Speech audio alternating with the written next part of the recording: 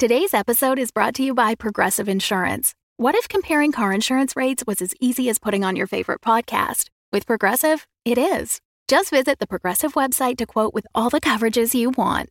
You'll see Progressive's direct rate, then their tool will provide options from other companies so you can compare. All you need to do is choose the rate and coverage you like. Quote today at Progressive.com to join the over 28 million drivers who trust Progressive. Progressive Casualty Insurance Company and Affiliates. Comparison rates not available in all states or situations. Prices vary based on how you buy. Hey, Jake. Yes, sir. Did you know it is our anniversary month? How long have we been married? No, the show. Oh. Yes. Yeah, I did know the that. show's actually. anniversary. We are turning 6 years old, and to celebrate that, We're going to first grade. we're close. We're giving a discount on our Patreon. If you join the year-long subscription to the Patreon, you can get 15% off during the month of May. You can find out everything about our Patreon at patreon.com/thecritshow. But all tiers for the month of May are 15% off when you sign up for the annual membership. Is that as exciting as first grade? You know, now that I'm kind of remembering back to first grade, that's far better than first grade.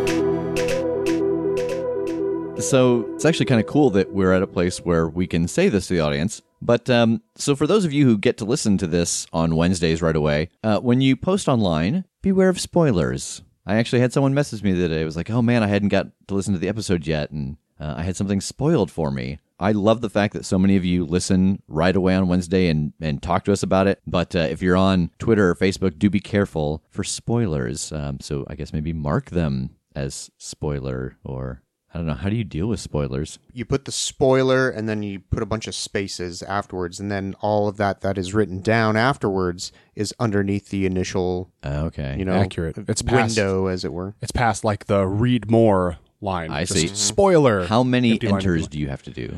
That varies. I think it depends on the platform. Okay. And in addition to that, actually, it was brought up the other day, I think, to Tass. Hopefully, if you have listened to the show at this point, you have heard the live shows. If you haven't, and this is completely my fault, because I think early on I was afraid that we would do a live show and things would just go to hell and everybody would die, that we would have a party wipe. And so initially I said, oh yeah, the live shows are not canon. Clearly, they absolutely are at this point. Once we get into the second season, I will probably go back and renumber everything so that you can see where the live shows fall in. But if for some reason you haven't listened to the live shows at this point, you do want to go back because there are characters who are now becoming relevant, who either have a lot of their backstory or were even introduced in the live shows. So I have gone back and changed the episode text on that. But I think in one of the episodes, we even say it right at the beginning, like, hey, this isn't canon.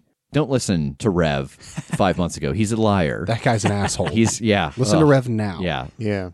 So I think it's time to do the drawing for the fan art contest. Oh, yeah. So again, thank you to everybody who submitted. We got some really wonderful art, including some stuff just last minute. If you submitted something, do make sure to send us your address so that we can send you something, even if you aren't the winner of the hoodie, because we want to make sure that we send something to everybody just to show our appreciation for the time that you took to do this. We love you guys. We do. Thank you so much. All right, so I'm going to draw this one. Josephine Vano. That's the doll. That is Calling her the doll lady sounds creepy, but that's Yes. the doll lady, right? Yeah, she had painted a doll to look like the Spider Queen. And it's very good Yeah. and very unsettling, Yes. as I think Yeah. a Spider Queen doll should be. I thought the doll was hauntingly beautiful. Thought it was simple yet elegant. The new Honda Accord, sponsored by The Crit Show. Yet elegant. Sponsored by the spider doll. Just crawls over the hood. Thumbs up. So as part of our 6 months today that you're hearing this, we have been out for 6 months. So we asked for suggestions on what we should do for our intro for the 6-month episode. And people started submitting questions. So I've got 6 questions here that we're going to kind of go around the table and answer. Nice. So these are things that listeners wanted to know about. All right, so question number 1. Reveal your favorite moment from the first 6 months of podcasting. Could be story-related or recording production-related. My favorite moment making this show was the time that Rev took me aside and he spanked me. Verbally, of course. I wasn't too sure about this show because I had never done it. It was something new to me. And if anybody who knows me knows that I start something and I usually don't finish it because I'm terrible. Sorry, ex-girlfriends. Oh my God. But Rev took me aside. And I guess forewarning future girlfriends? Yeah, so Rev took me aside and he's just like, hey, look, dude, shit or get off the pot. That was the gist of the conversation. It was like one of these moments where I realized how impassioned that Rev was, and like it was very endearing that he would take me aside like that. Very professional, but also very like, he's a good friend of mine, and we've known each other since college, and I have a great deal of respect for him. And so that was the moment I decided, yeah, I'm going to do the show, and I'm actually going to enjoy it. And so, yeah. I mean, I guess maybe this isn't a warning to future girlfriends as much as it is like but I'm doing it now. Oh, yeah. Now I'm doing a thing to completion. So, ladies, I'll do the thing to completion. Can we say completion like 3 more times? Yes. Let's go around. Let's harmonize it. Completion. Completion. Completion. I can't. This is why we're explicit on iTunes. Oh, God. I sort of have 2. I'm just going to go ahead and do that. I'm going to be that. That's fair. We only have 1. No. I did 1, you do 1. The first one, just because it's so simple, because it was a moment that legitimately took everybody here off guard to the point that we were in tears. And it's the simple moment of Jake pushing TJ off that cliff. Just the genuine surprise and joy we all felt in that instant is my favorite thing. But the thing that has affected me the most is something that you guys haven't heard yet. Up until this point, as much of this nerdy stuff as I do and love to do, I've never game mastered before. So sitting down and getting to present Hero Salad to these guys who I respect so much was so terrifying to me that it opened up this whole new thing inside of me about storytelling. And I'm still riding that high. Like it was such a blast, and it gave me a much broader sense of, what these guys really do when they're creating these stories. Because I have so many. I mean, you guys have seen my room. I just have notebooks on notebooks on notebooks of stories and characters and ideas and worlds and all these things that I build, but I've just never presented them to anyone. So it really meant a lot to me to be able to share that with you guys, and eventually be able to share it with you guys, the audience. Yeah, that was nice. So I think I also have a couple, because they're both kind of small and short, because you hear all of our favorite things that happen like in the show proper. So I want to do a couple of things that don't happen in the show proper. One of them was, I don't even remember, when did we do just the completely arbitrary game where you guys were all like bad guys? That I ran for like an hour or 2, and it was just... Yeah, we were testing new equipment. We were trying to record multi-tracks, and so that's how we did it. It was one of the funnest scenarios I think I've ever played. It was just dumb. And like for as much as we goof around, we take it seriously, and we produce a coherent story here, and I'm very proud of that. And it was just a nice change of pace for it to be nonsense. It was. For like a couple hours. Like Rev's character was a Scotsman with a chainsaw for a weapon. And like, it was just completely wild, and I just couldn't contain it. Like I spent like 10 or 15 minutes trying to contain it, and then I don't remember what the moment was, and I just went, fine, never mind, this is how we're doing this, and it just went completely wild. So that was awesome, and I imagine will never, ever be heard. That's just for us. And then another one was in one of the stream games. I have been playing this weird, like, irreverent ninja character who just isn't super invested in what's going on, like, doesn't care about the consequences very much.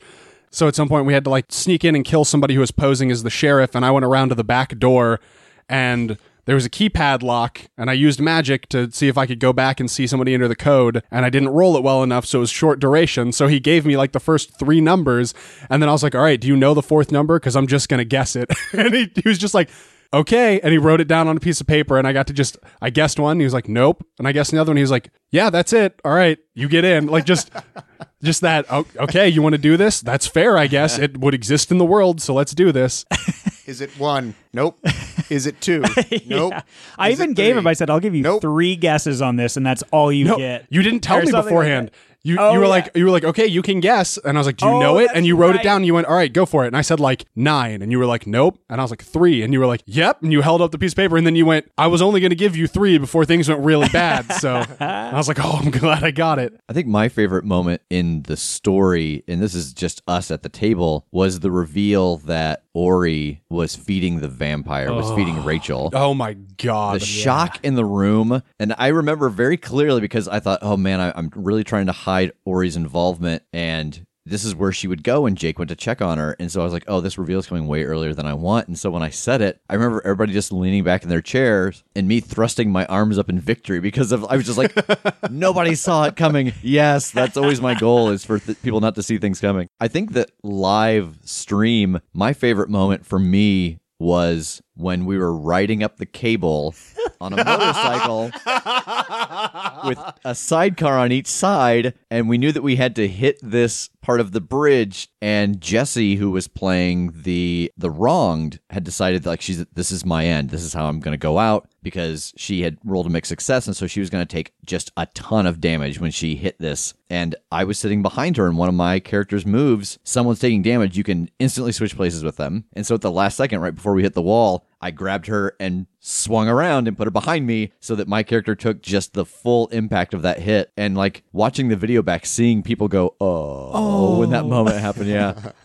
And then production-wise, the moment that I will never forget, the day the podcast launched, I was driving to Terre Haute and seeing the sun shining out my window, driving to Terre Haute at 8 o'clock in the morning, and seeing the episode title and the name of the podcast on my radio was such a surreal thing to see it where I see singers' names and album covers and stuff like that, and to see, the Crit Show 01, the Halifax, was a moment that I'll always remember. So question number 2, it seems like this might be pointed at me. Have any of you ripped off a piece of popular media while DMing that you thought none of your players would know, only to be called out about it? I mean, I've certainly ripped stuff off, but I haven't tried to hide it. We use this program called Paragon Chat, which is like the shell of the old game City of Heroes. And so people get on there, they essentially use it as a glorified chat program, but, a lot of role players use it too, so they can run around as their actual avatars or their superheroes. So I had this story arc where I just full-on ripped off Jim Butcher's Dresden Files, in that 3 of the characters got swords made from the nails used in the crucifixion. So they're the Knights of the Sword, and they're the Knights of the Cross, rather. And 100% of the time going, read these books, they're so good. So, halfway, kind of. Yeah, I'm kind of with you on there. I've never put anything into a story that I tried to hide that I had stolen, especially the podcast. Monster of the Week is an homage. It is a tongue-in-cheek title because it is intentionally spoofing Buffy and Supernatural and all these things. So we have definitely borrowed from things, but always with a wink. Well, I would say that I don't hide the fact that I reference all sorts of stuff because that's just the way my brain works from doing improv and everything. Like, word association is my bread and butter. So as soon as I hear something, I try and jump on it with something that I have heard throughout the years or whatever. Yeah, I mean, I definitely take things, and I don't admit it from the beginning, but I admit it at the end. Like, I ran a mystery game for you guys for a while, and I am not clever enough to always come up with a mystery. So I just took Peril at End House by Agatha Christie, and I turned it into a game because I knew neither of you had read that book. I remember you asking me, hey, what Agatha Christie books do you know? Yeah. And at the end of it, I was like, yeah, this was Peril at End House. But I didn't want to tell you through the game, just in case you stumbled upon something that said Peril at End House and you remembered it now because that was in your brain. So yeah, I just didn't. I take that plot. I've done, actually, for that dumb game that I liked a lot, I was like, okay, I'm using an episode of Psych for this. I'm using the plot from an episode of Psych. Which I've never actually ever seen an episode of Psych. Been told many times that I should watch it. I'm glad I didn't. It's tremendous, though. You should watch it. It's one of my favorite shows. That's what I hear. Number 3, what is one thing your character can do that you wish you could do? Deal with spiders at all. I had to make a fundamental choice when the Elnor arc started, and you said spider people started spilling in, where I had to go, I'm either going to be true to life, and I am literally useless for the entire story arc. I'm just going to lay down. Yep. Or I'm scared of them, but I'm ready to shoot them. So you saw the best version of Tass in that arc because there ain't no chance in hell. I wish that I could teleport anywhere that I'd been before. Yeah. Like, boy, how handy that would be. And I tend to be late for things anyway. So just to be like sitting on the couch and look at the clock and be like, oh no, I've got to be there in 15 minutes and it's a 20-minute drive. I'll just, okay, bye. I'm here now. Well, as much as I'd like to say to perform an oops move, like anytime ever, that's basically my life. But I would say build like anything out of junk or whatever like that, because that's such a cool power to like just combine things together and make anything that could solve problems. That would be so sweet. Yeah. I think just be able to perform magic, like the thought of having a circle in my house somewhere that I could go to and be like, oh, I'm going to summon someone or see a moment in the past, or just that ability to kind of explore other places without necessarily exposing the people around you to that danger would be really interesting. Favorite moment from a different RPG that you've played? I have two. One is a out-of-character moment, one is in-character, and they both actually come from Jake's game. So we ran a game before we started this podcast, and it's actually part of what inspired us to do this, and it was about a pair of private eyes, Tass and I, and Jake would run these mysteries for us. You know, I don't think you can really escape the trope of Holmes and Watson, and so I had made an investigator who was very, very intelligent-focused, and I took a bunch of feats that made it so that my intimidation was all intelligence-based, like anything I could get was intelligence-based. And then Tass was kind of the muscle, and he was also just the see things as they are, as opposed to breaking it down in a kind of a mental plane of, oh, this caused this and this caused this. But we had taken a long break from it, and we'd stopped in the middle of a story, and the story had stopped with us fighting a guy in the second floor of a house. And Tass and this guy were grappling, and he was starting to force Tass out the window. And we came back to the game. It was like, okay, Rev, it's your turn. What do you want to do? And my character's name was Rainer Faraday. And I went, so he's like leaning kind of over the window. Jake was like, yeah. I said, okay, I'm going to drop kick him out the window. And Jake just kind of looked at me and he goes, okay, roll it. And I rolled it, and then after I rolled it, he's like, yeah, the guy tumbles out the window and hits the ground. And I just kind of paused and I go, I don't remember how to play this character. Because that was like the most un-Rainer-like thing. Yeah. Just drop kick this guy out the window. I don't remember how to play this character. And then my favorite moment in character, again, was from that same story, but there was this guy, he essentially was kind of like a Bruce Wayne, that his parents had been killed, and he was going after the people that were involved in that. And from the first moment that we met him, my character was very much like, this isn't okay. It doesn't matter why you kill someone. It's not okay. It doesn't matter if they've killed somebody, you know, you're no better than they are. And so it was always this thing of, we have to catch this guy and he's going to pay. So he gets arrested, and we find out that we actually have to break him out to get help getting into a place. And so we break him out, and he helps us get to kind of the ultimate bad guy of the story. And this lady is untouchable. Politically, socially, there's no way she's going to pay for these crimes. And this character that we had broken out essentially had her, you know, a knife to her neck and was like, you know, come on, stop me. And my character kind of sat there for a minute and just turned around and walked out. And he's like, what happened to, you know, it has to be justice and, you know, no one dies and blah, blah, blah. And my character stopped and said, you've opened my eyes. I've come to realize that some people the law can't reach. And if she does not see justice by your hands, she never will. And he just walked out because he just was like, you have changed the logic with which I see the world, because he was entirely logic-based. He had very little emotion in. This guy showing him how part of the world actually works changed him, and I thought that was a really enjoyable moment for me. Yeah, that was a powerful moment. When I play any of these games, especially mysteries, I just am in the weeds a lot because I'm just not very smart. So I don't have a lot of great ideas to how to fix things. But it was actually that same game where we were the duo where I had one moment that I was truly proud of, because it was that moment where we had to break that guy, the hangman, out of jail again. And we came up with this whole thing about how we're going to sneak me in, and one of us would be invisible and opening the door and getting in, and then, you know, make this diversion to get out, and on and on and on. And it was go time. Like, potions had been taken. We have like only a few minutes to pull this off. And I had a thought too late to really do anything about it, where I went, oh my God, this fixes so many things, but there's no time. So I asked Jake if I could pickpocket Rainer, my own buddy. He's like, yeah, I guess.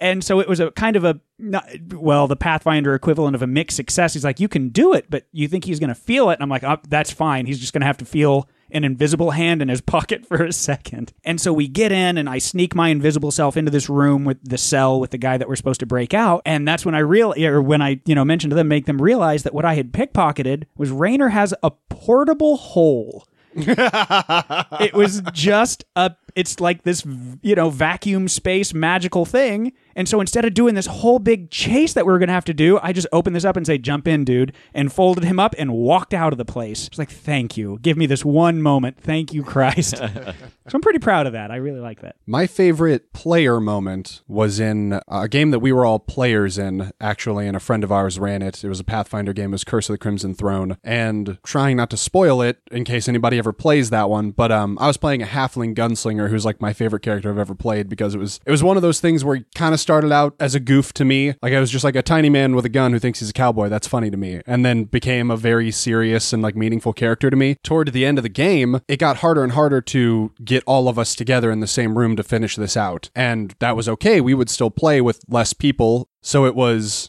3 of us that day. It was me, and then Rev, who was playing an oracle, who was like our healer and our moral compass, and then our friend Lucas, who was playing a sorcerer. And we had a few things we needed to accomplish. Like we had basically a checklist of big things we needed to take care of before we could kind of move on the final bad guy. And for some ungodly reason, they were kind of letting me call the shots that day.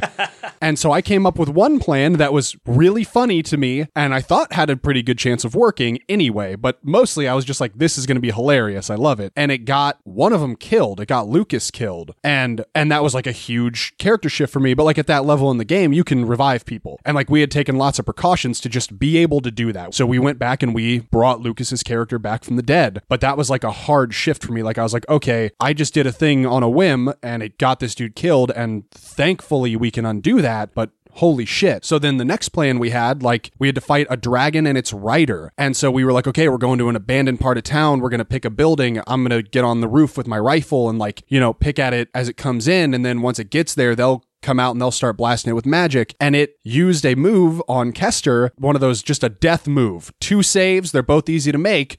But if you don't, you just die. And he just died. Again, that was twice in a day that somebody had died on my watch. And I was like, gone. I was just dead inside. Lucas's character was like, we need to get the hell out of here. And I was like, this is not going to happen for nothing. I was like, you take his body back. I'm staying here. And Lucas was like, I'm dimension dooring us out of here, but technically you get a save against this. So I rolled and I made that save, and I just waved goodbye as he tried to take me with him and failed. And I ran to a point where I was at a low level where it had to come down to fight me. And so it landed and its rider dismounted. So I just stood with my back against the wall, and round after round, the dragon attacked me. The rider attacked me. I spit in her face and I shot the dragon, and then the dragon died. And then I just started shooting her, and it was just 1 for 1. I was just getting the shit kicked out of me, but I was determined whether I died or not to kill these people too. And I killed the dragon and I subdued the rider. And that was the best thing I've ever accomplished as a player. That was my holy grail moment, I think, of just, oh yeah, super badass and all by myself. So, I was getting back into playing RPGs,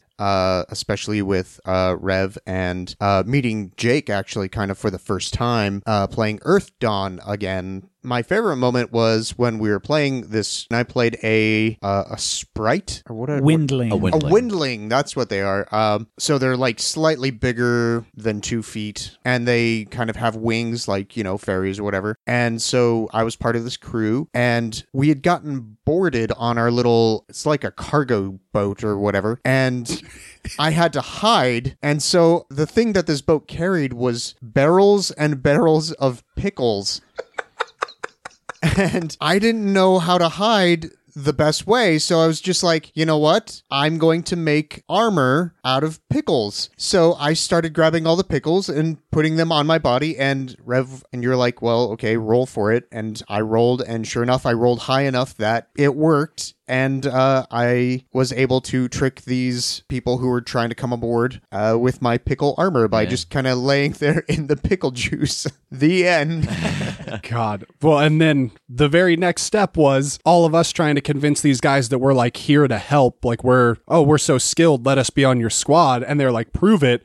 And so I was the swordsman, and I was like, oh, I'm going to like grab a pickle for like, just cause it's the only thing around, and like toss it in the air and kind of like carve it up like real flashy. And he was like, roll. I don't remember what he had me roll. Percentage dice or something. But I realized as I rolled it, and he told me I threw the pickle up, that I had grabbed Zippy in the pickle armor and was about to carve him to shreds as he flew through the air.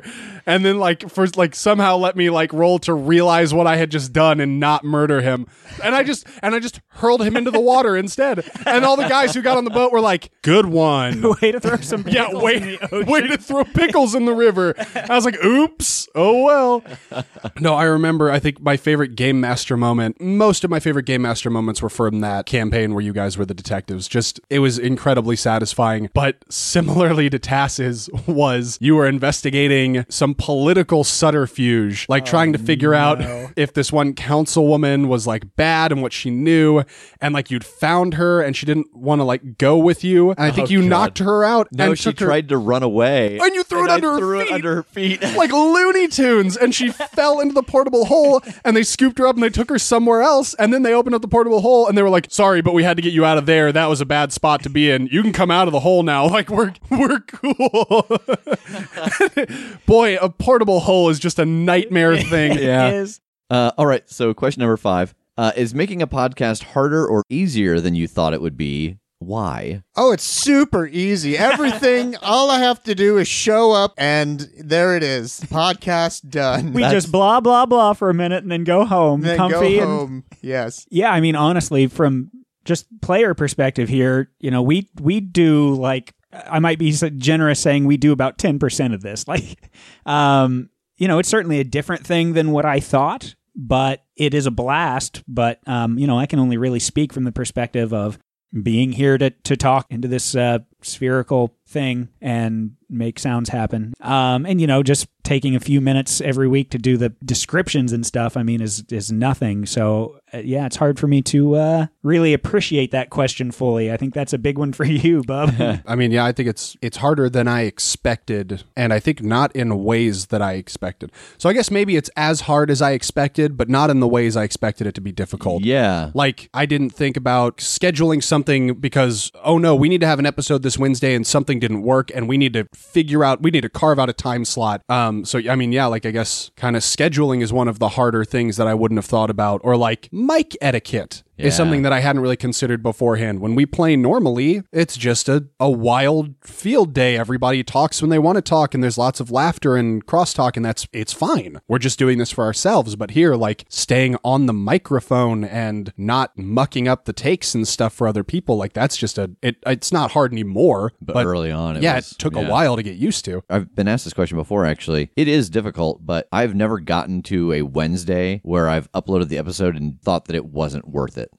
The weight, the work, the whatever never outweighs the feeling that I have hearing people respond to an episode. So I assume as long as that is continually the case, that's a good sign. And last question, what is one failed role you would take back if you could? I personally wouldn't want to change it, but I know in-game Tass would, is, of course, Dr. White getting killed, and just that failed attempt at getting the monster's attention got him killed. And, that's, I think, the biggest regret from that whole stretch of mistakes that were made, but it's made such a good story. So, Right. Of course, I wouldn't change that for the world. I don't imagine there are any failures I as a player want to change, because it's taken us where it's taken us, and I love it. Yeah. So the failures are what make it interesting. Yeah. But yeah, I guess maybe in game, as the character failing to realize that he was about to detonate and get everybody out of there. That's probably the biggest one. I agree. All of that watching people fail is only just human nature. Watching a train wreck is so much fun. There's one that if I could knock the table so your dice would land differently, it would either be the Halifax burning down, Eston's lab getting destroyed. And I say that only because I think that there's a lot of confusion about like, oh, what are these rings? What are these circles? What are these candles? And so much of the information was in those two locations, you guys just never got to discover it. You never got to investigate fully what that part of the story is. And so my fear, I think, as a storyteller is that later when that stuff comes up again, it's going to be like, oh God, that's real complicated. We had no idea. It's like, yeah, it's because, you know, your kind of blueprint got lost in those two failed rolls. So, but no, absolutely, there's not many that I would change because it's, you know, is what has created the story as it is now. All right, so thank you again for joining us on this 6-month anniversary Q&A. This will be the longest intro we've ever had. It's just going to go directly into the end of episode music after we play the intro. So yeah, this will be a long episode. Thanks again for submitting your questions, and thanks for joining us on the Crit Show. It's time to let the recap roll. You open the door, and you can see the sheet that he is covered in, and there's a tag at the end of the metal tray that says Tea All Good. We're going to get him back, though. I talked to the defender, and he said that he hasn't passed on. I need to find some equipment and then get to the gravesite so we can pick up the trail. You notice a dollar bill sticking out from underneath some of the rubble from the broken tombstone. Well, I think this is the best bet we've got. And so he takes the dollar bill and he puts it into the circle and he closes his hands. Energy starts to radiate from his fingertips and he spreads his hands across and smoke fills the circle. And you see the face of Damien O'Doyle standing inside of the summoning circle. Son of a bitch.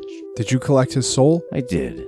I don't have him anymore. I traded it. Where can I find my friend's soul now? Well, that's information, and you guys already owe me one. So maybe we cash out on that before we go making a second bargain. How do I fulfill my end of our bargain?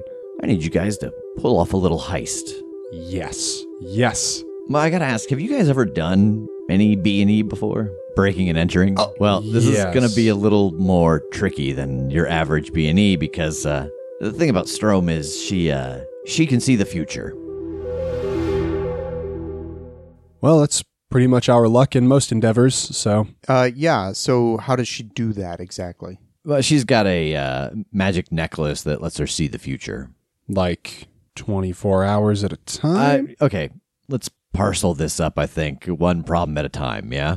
Sure. So, like I said before, she deals with artifacts and information, and she trades one for the other, and vice versa. So her place is filled with just lots of valuable things, but that also means that it's filled with a lot of defenses. So let's go through floor by floor.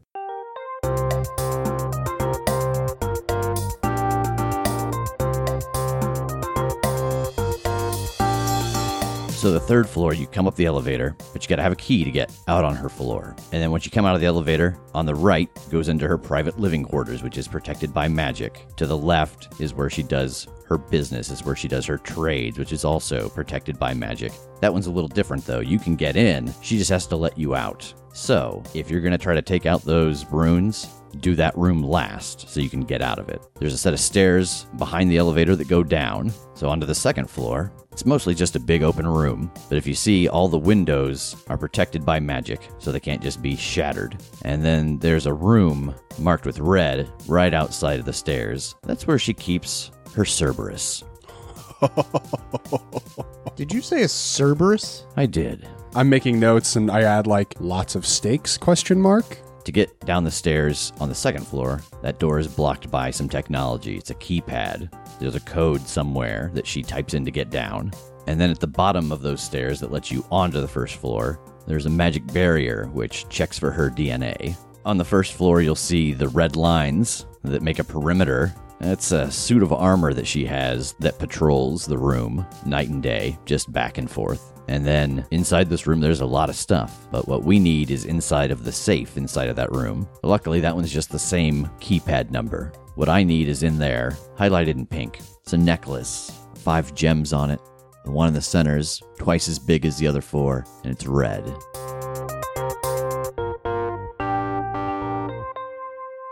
What's it do? It's a prison, but you don't have to worry about it. And he sighs. It's already got an occupant. Who? My mother. Mrs. O'Doyle? If you understand how last names work, yeah. And then there's another door, protected by magic. I'm not quite sure what that one is. That's where she keeps her really rare stuff, but that's not what I need, so... Is there a skylight? No. Okay. But there are windows on that top floor. Like, we could get through those windows? Yeah. Does she ever leave? Oh, yeah. Do you know what kind of things she leaves for? And she leaves to meet people about business deals. She goes to social events. She's very much active in the town and the society, in both the richer part of the society and the occult part of the society. Does she ever let people in that she's not negotiating a trade with? Oh, yeah. She has, when she has these galas, they are people that she's not necessarily trading with. All right. Well, so it seems like we have a couple ways to get into that top floor. We'd need a key card if we wanted to take the elevator, or a way for you to trick it, TJ. Either you build a fake key card thing, or somehow we've got to swipe hers somewhere along the way. Her being able to see the future, that seems really difficult. How far into the future can she see? 24 hours. Oh, okay. There's got to be a way to erase her memory of the next 24 hours. Proactively? Like before the 24 hours happen? Well, heck, during the 24 hours, it doesn't matter. I could probably hypnotize her into forgetting all of the things she's seen in her necklace throughout the day. I mean... Would you hypnotize her from her seeing that you've hypnotized her? How are you making that first step? Shut up. All right? Okay, Shut good, up. Good. Let's come up with a plan as if it weren't against someone who could see the future. And then let's figure some shit out about how exactly she sees the future and revisit the plan. Okay. I think we could go through the elevator. We could break through a window. Or if she has gatherings and there's one coming up, we might just be able to sneak in through that. I don't love that one because then there's just a whole lot of people that could see us doing what we're going to do that we have to contend with. You know, the good news is the Cerberus probably wouldn't be loose, and that would eliminate that obstacle. Not necessarily. I mean... It roams the party.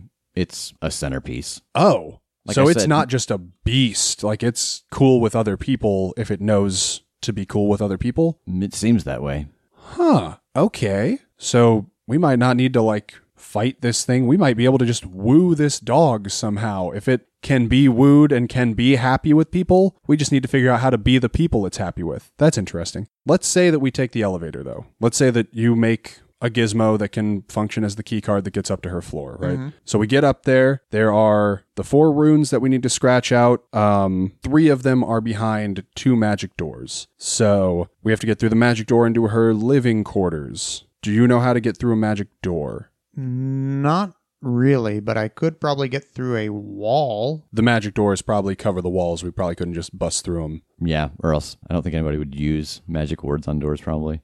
Yeah. If you could just kick the wall in. Think of it like having a safe door. Like the safe door is no good if it's on drywall. Yeah. One of the things I've noticed about this particular blueprint is that those runes are inside of rooms that have fixtures like toilets and sinks. And I'm wondering if there's a way in through there. Oh, man. We go in through the plumbing? Yeah. We get real tiny, and we go on a borrower's quest through the plumbing and out of the toilet. Mm-hmm. I mean, we shrunk down a 25-foot thing, no problem. That's a good point. And heck, even an air vent, because we can go in from the top, because a lot of air vents are vented out through the roof. I need to find a taller building near this one that I can see the roof from. Or we could just rent a helicopter. I'm going to Google helicopter tours. Do we have any friends in news agencies? Why? Because news helicopters are all up in the city. Just get a really good pilot, a daring pilot, to fly us in and get out. Ocean's 11 made it look hard. It's not hard. I mean, heists are easy, especially against magi. Easy peasy. I don't know why it's so hard. We just have to research the time-seeing necklace. We can't accommodate for all of these possibilities if we don't know what she's going to see and how. So, Damien, what do you know about the necklace? I got the name. It's called the Necklace of the North Wind. Okay. And I mean, while we're at it, let's check out the Cerberus, see how one of those things works, how it's been dealt with. What else is in here that we might have to deal with? That suit of armor that walks around. Okay. Figure out how that thing works. Rev, do you know anything about any of those? You're scholarly. You're well read. What were they? Again, I kind of drifted off during that. You guys have been planning this for a long time. Sorry. You see he's got Sudoku up on his phone. The necklace of the four winds, the suit of armor that is animated, and the dog, the three-headed dog. I do actually know about the Cerberus. Oh, okay. Well, that'll save us a step. Break him down for me. His name is Hercules. Oh, is he like a unique? Is there only one three-headed dog? No, I just, I traded it to her. What? What? That was the lore rule that I got that I had a hand in Ooh. dealing with it before. Oh, nice. Yeah, she provided me the materials to make my ring in the middle of the room there. You know, it's really hard to get all of those components. And I had heard about her, and I had found this on one of my outings and wasn't sure what to do with it, and she was willing to take it off of my hands. What do we need to know about him? It's mean, but I know that it's weak to scent. Like if you could make yourself smell like someone that it's supposed to be okay with, you might be able to fool it. And it's nocturnal. Okay, well, that's one piece of research I guess we don't have to do at the moment. Well, it seems like you guys got this pretty well in hand. I got a couple things I got to do, so hasta luego. Okay. Yeah, I mean, we're going to buckle in for some research, so I guess we'll just call you when we need your help again. Do I call you? He pulls his wallet out and takes out a card with a phone number on it and hands it to you. That's remarkably professional. And as he has his wallet out, he actually goes over to the summoning circle and picks up the dollar bill and puts it back in his wallet and puts it in his pocket. Yeah, make sure you call me. If things go weird, make sure you call me as soon as you get it. Okay. And he walks out the door, oddly enough, which I don't think you've ever seen. Look out the window and you see he snaps his finger and the car appears and he climbs in and drives away. Which one are you doing first, TJ? I'm going to look up the Necklace of the North Wind first. Okay. Roll Investigate a Mystery. 11. All right. You get a hold too. What can it do? So the Necklace of the North Wind allows the wearer to activate it once a day, and it gives them a vision of their next 24 hours. And what they see is essentially like they were looking through their own eyes. So they see their field of vision. Okay. Well, that helps out a lot. I guess what is being concealed here about the Necklace of the North Wind? So the necklace gives you a vision of the day, but if, say, she sees something bad happens that day and acts to avoid it or change it, the rest of that vision is essentially void because the world's now different. Different choices were made, butterfly effect kind of thing. So if you can get her to act differently than she acted in her vision, somehow surprise her with something or do something that she'd actively take steps to avoid, she won't have the benefit of an accurate future sight after that for the rest of the day. Okay, well then I guess I will go ahead and start my research on the Gollum Knight now that I know all this crazy stuff about the Necklace of the North Wind. All right. 8. You get a hold 1. What sort of creature is it? It is not a golem. You do know that for a fact. It is actually a suit of magical armor. It is an artifact that she has found. And while you cannot see anything inside of it, it's animated. And you don't think the pieces need to be connected to still be animated. Oh, I see. Okay, so we know that with the knight, we don't dismantle it. We either avoid it outright or we stop it somehow. We like trap it or bind it up or something. Sure. And the necklace, so we just need to stay out of her sight. Mm-hmm. We need to pull the heist off perfectly, and if we didn't, then we're going to know it. If we didn't, then she will have taken precautions to stop us from doing what we plan to do. So kind of like the first thing we get to that doesn't go how we want it to go is when we realize that we failed this heist and she knows we're coming. Right. Well, then we need to not fail the heist, I guess. Mm-hmm. Okay. Yep.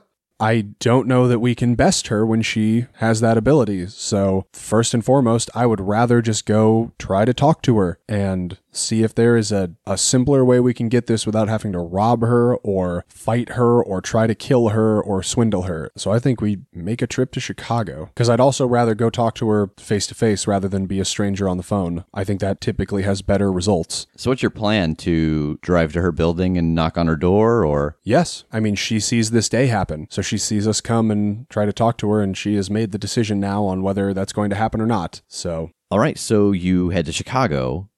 How are you going to get there? Drive? It's only a few hours. Going to take Eddie and Jeff's van? Oh, no. forgot we had it. Yeah, me too. No, I'll swap them back. I'll give them a call and see if we can arrange a trade-off at IPT. Yeah. They answer and say it's no problem. They'll meet you there and swap everything out. You get your car back. Everything seems fine. There's just a little bit of plunger juice in what used to be Tass's old shotgun holster. No, plunger juice. Yeah, so you guys arrive outside of the building that she lives on the top 3 floors of, and you park and you go inside, and there's a doorman. Hi, we are here to see Miss Strom. Oh, is she expecting you? She should be. All right, let me check. And he buzzes the door, and there's a return buzz. Okay, we'll head in and head up. The elevator opens on the 33rd floor of this building, which is the top floor, and she's standing in the foyer when the door opens. Hi, Miss Strom, how are you? Good, how are you? I'm good. It's my understanding that you kind of just know what's about to happen, right? To an extent, yes. Okay. Well, if that's the case, do you happen to know who we are? Yes, but I find it rude to not let people introduce themselves. Oh, Yeah. Fair enough. I'm Tej, and this is Jake. Yes, I've seen you on television. Oh, yeah? What'd you think? Do I cut a good silhouette? You do. Thank you. And I can tell by your aura that it's not bullshit. Oh, neat. Thank you. I am glad when people don't think that I'm a fraud. So, yeah, just for the sake of it, I know you know what's about to happen, but it'll make me feel better if we can just talk like normal. One of our friends died. One of the members of my team died. He's incredibly gifted. There are bad things happening in the world. You're part of this world, you know. There are greater powers, and some of them are bad, and we were working against one of them in particular. From my understanding, and again, you know, I talked to a god, a really, really important one, that very bad things are going to happen to all of existence if we don't pull it off. But we can't pull it off without this friend. In order to get him back, we have to cut a deal with the person who took his soul. And the thing that he wants is that necklace that you have that has somebody trapped in it in the big red gym in the middle, I guess. And she smiles when you say that, like something's dawning on her. I don't want to try to fight you. I'm tired of having enemies. You're just a person who deals in things, and you are 100% fine by my book. You're incredibly polite. I like you. Is there any way we can get that necklace? What do we need to do for you? What do we need to buy off of you or pay you? I don't care. You know, I'm on your side, and I want to be on your side. I just need that thing.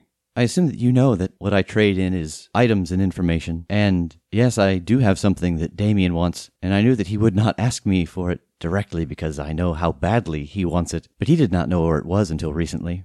That was a closely guarded secret. And do you know how he found out its location? I don't. He traded me your friend's soul for that information. I am just seeing red. Like, I am just furious. So yes, I will absolutely make a barter with you.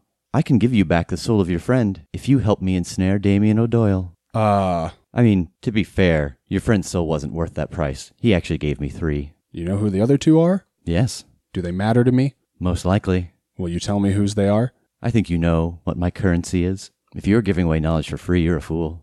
How do you want us to ensnare Damien? I have a number of different items that could capture him inside, set up a ring perhaps, or stab him with a dagger that I have that will draw the energy of his being into the gem at the end. You could trick him into drinking something. It really depends on what you think you could do. Why do you want his soul? Well, Damien has been a thorn in my side for a long time, and he's most persistent about freeing his mother from that gem. And your friend's soul means nothing to me. It was part of the package, and I'm willing to trade that to be rid of the annoyance of Damien O'Doyle. Can we have a sidebar? Sure.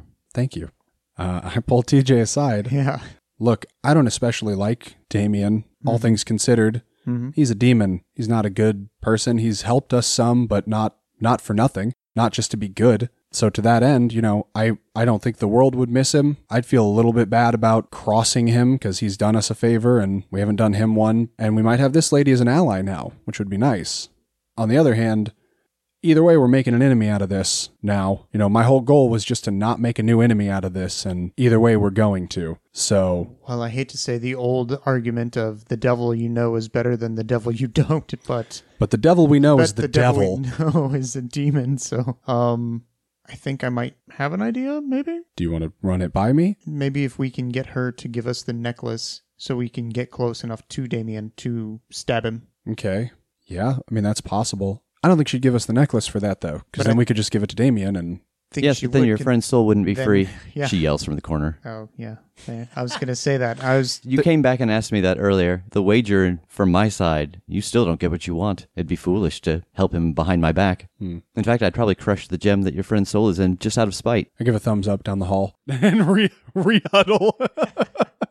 Okay. So Okay. apparently she knows what we're talking about. Well, or I mean, at least anything we clarified with her. Yeah, I don't know. Somehow she seems more dangerous. All magic users seem more dangerous because we just don't understand their motives and everything. She might be pretty cool. Oh, man. I know he's a demon. It's hard for me to betray this dude. Like, oh, I think I'm gonna, though. It's definitely not for me. Okay. I know where my priorities lie. Okay. All right. Go back over to her. Okay. Let's brainstorm how we're gonna trick Damien and decide what we need to do it. Mm-hmm. We're not good liars. We're not going to be able to lie to Damien to get him to do anything or get him close enough that we can do anything. We're not going to get him to drink something like she suggested because we just won't be able to convince him to do shit. Except for a Slurpee, maybe, or an Icy or whatever. Oh, shit. Okay, that's not bad. If we present it like as a tongue-in-cheek to victory and a toast of ices for all of us, we might get him to drink something. That's the only thing I could think that he'd have any reason to not be like, why are they trying to get me to drink this? That's the one thing that he'd be like, oh, haha, I'm familiar with this. Yeah, I'll play along with this one. Any weapon is an option. I don't know that I can best Damien, but the thing I do the best is fight. So that's something. I could stab him with something. I could ensnare him with something. If we can have the necklace that he wants and just give it to him, that'll get us close enough to him to stick him with something or throw a trap over him. I'm thinking we should just play to our strengths and just stab the out of him. Wow, this is very Julius Caesar, huh?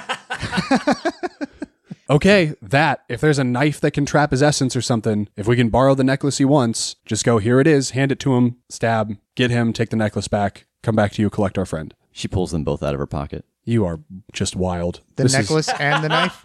Yes. Oh, God. I'm so glad I didn't. I'm so glad I decided to come speak to you instead. Okay, I'll take them. All right. And I put them in my little pocket dimension. As you open your pocket dimension, which you have not done since leaving Elnor, a bow comes out with 5 arrows on the quiver. You realize it's Fox's bow, that you never gave it back to her. Oh, oops. Oh, what's this? This is a bow from an alternate plane inhabited by magic nymphs. Hey, I have a thought about a different deal. What are you doing, Jake? Do you want a magic bow from a magic plane in exchange for the souls? I would need time to inspect it first to see exactly what it is. I've never seen something quite so bright. What do you mean bright? The aura on it. Like it's super holy or just hella magic? The latter. Yeah. Can we stay with you while you do that? No offense, I just don't know you that well. I'd hate to get of course. screwed. I have a special waiting room as people wait to do bargains with me. And she gestures towards the door to the left. Now, is that the one that's going to trap me in there until you say I can come out? Yes. I don't love that. Can we just wait here in the foyer? Well, hand me my items back. Yes, I'll hand her items back. She puts them back in her pocket, and she takes the bow, and she leaves. And she comes back. Yes, I believe this will do. And this was for the 3 souls, right? Oh, no, I don't believe I could do that. It will take me quite a while to find a replacement. I would hate to have to replace all 3. Do you have something else to offer? Couple of the arrows. I think the arrows are part of it. Oh, they're the most magical part. They're certainly a part of it. If we give you the bow and trap Damien, is it worth all 3 souls? Yes, I do believe it is. What do you think, TJ? Is it worth still trying to cross Damien to get these 2 mystery folk? Or do we just get Tass back? Yeah, it's worth it. Okay. Well, can I have the necklace and the knife back again, please? Yes, of course. And then can we also have the bow and arrow back again, please? No, I think I'll keep this for safekeeping. I mean, you are walking away with 2 of my items. I don't think that's unreasonable. Okay. If by chance we fail to get Damien, is the bow for our friend still a trade? Yes. Okay. Well, TJ, let's go stab an ally. Tass, you have felt this warmth wash over you as Damien takes your hand, and you can very vaguely still see the graveyard around you, and he looks around. I don't got a lot of time here. Actually, neither of us do. Hey, I don't suppose you want to make a wager? What? Do you want to, I don't know, maybe bet something? What the hell are you talking about? I'm dead. Yeah, that's true. And you're dead now, so you're a soul. So whoever gets your soul first gets it, unless, of course, it belongs to someone else. Like if you lose it in a wager, and he just kind of tilts his head Stewie style at you. Oh. Because I'm sure there is always someone around who's coming quickly to collect souls, especially if it's one they might care about destroying or turning. Okay. Yeah. Yeah. Damien. Uh-huh. I would like to make a bet with you. I bet that I can win at one match of rock, paper, scissors. And if you win, you get my soul. If I win, I want the title to your car. You know what? I like that. That's a good bet. Okay. I am going to rock your world. Great. 1, 2, 3, shoot. And I roll rock. He throws paper. Oh, no. All right, looks like you've lost. And he starts to reach into his wallet, and he pulls out a dollar bill. And he takes the keys from his pocket, and he slices his thumb. And he presses his thumb against the dollar bill. So, as the laws go, that means that your soul now officially belongs to me, so that if anyone else was coming to collect it, well, they're just shit out of luck. And he kneels down and holds his hand out to you again. And when you take his hand, you feel your soul leave your body. And for a moment, you can see out of his eyes. And he says, normally you're supposed to leave a silver dollar on each eye for the dead, but this dollar's all I got, so I guess it'll have to do. And he drops it on the ground near your body. And then you are somewhere else. It's very disorienting because for a moment you were sharing his senses. You could feel what he was feeling. You could smell and hear what he was smelling and hearing. And now you're kind of yourself again. And you're standing on the lawn of your old childhood house near the big tree. But it doesn't seem right because when you look out away from the house, you see that strange void. And you realize that you're back in that mental space where you had sent Jake and TJ when they were trying to track the dream. Okay, what's going on, man?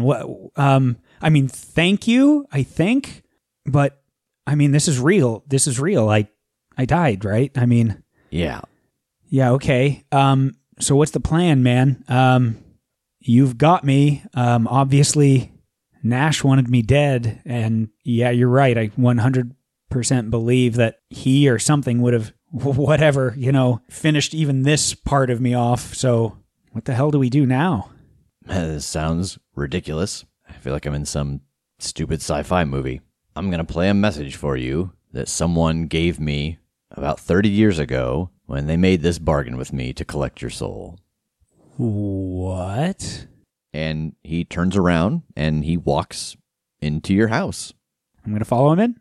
And he goes upstairs to the room with the big TV and all the VHS tapes where I think Power Rangers was showing when you guys were here last time. Have a seat. And he pulls out a VHS tape from his jacket and puts it into the machine. And he presses play and sits down on the couch next to you. And a woman appears on the screen. She steps away from the camera as if she's just turned it on. And you recognize her. It is Lana Kane. Tess, I'm sorry if you're seeing this, then you're dead. I hired Damien to check 3 times to try to find your body. And if he found you one of those times, then you're seeing this video. Years ago, I used to be the Chosen. Every generation, there's a chance for a Chosen to arise when there is a terrible danger or when the powers that be activate them. And the person is chosen based off of the problem that arises. And I saw you in one of my visions. That was my gift. I could see possible futures. You are not the Chosen of your generation, but you do contain the seed. Anyone who is a Chosen has something extra inside of them. A gem, a crystal, it's blue, that allows them to hold the spirit of someone else, someone that can grant them information or give them power, and you have one of these inside of you. Grigori does not want you dead because you've upset him. Grigori wants you dead because he's going to try to bring you back as the Chosen.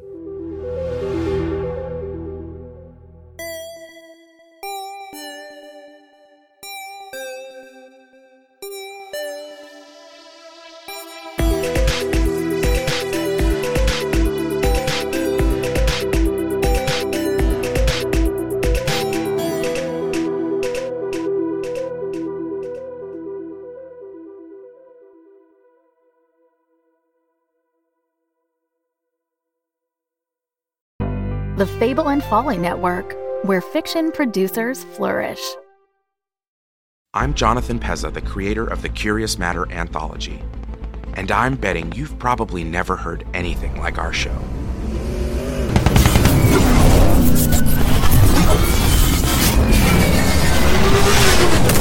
Scratch another one. How many are still on our six? You want me to stop shooting and count? I'm out. Reload. This is the last case. Make them count, Private.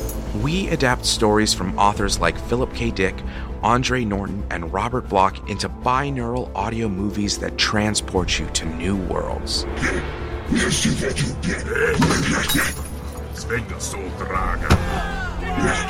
get them out of here! That's it? You're banned for life. What's with you Braxians and lasers? Seriously. I told you downtown was a bad idea. In our brand new season, we explore farther into the what-ifs. You think, in these instances, that somehow simply by believing things are different, they changed. Doubt. I don't follow. I doubt something and, they don't change per se. They cease to ever have been. We delve deeper into the realms of horror and science fiction. Nerves of steel, boys. James, sir. Please. There's no need for this. I do not believe that whatever that is can understand you. Robert, I know you are in there somewhere. If you are, we are... I made it through the barrier! It's got a hold of me. It's dragging him out! Damn beast! If I could just get to my knife!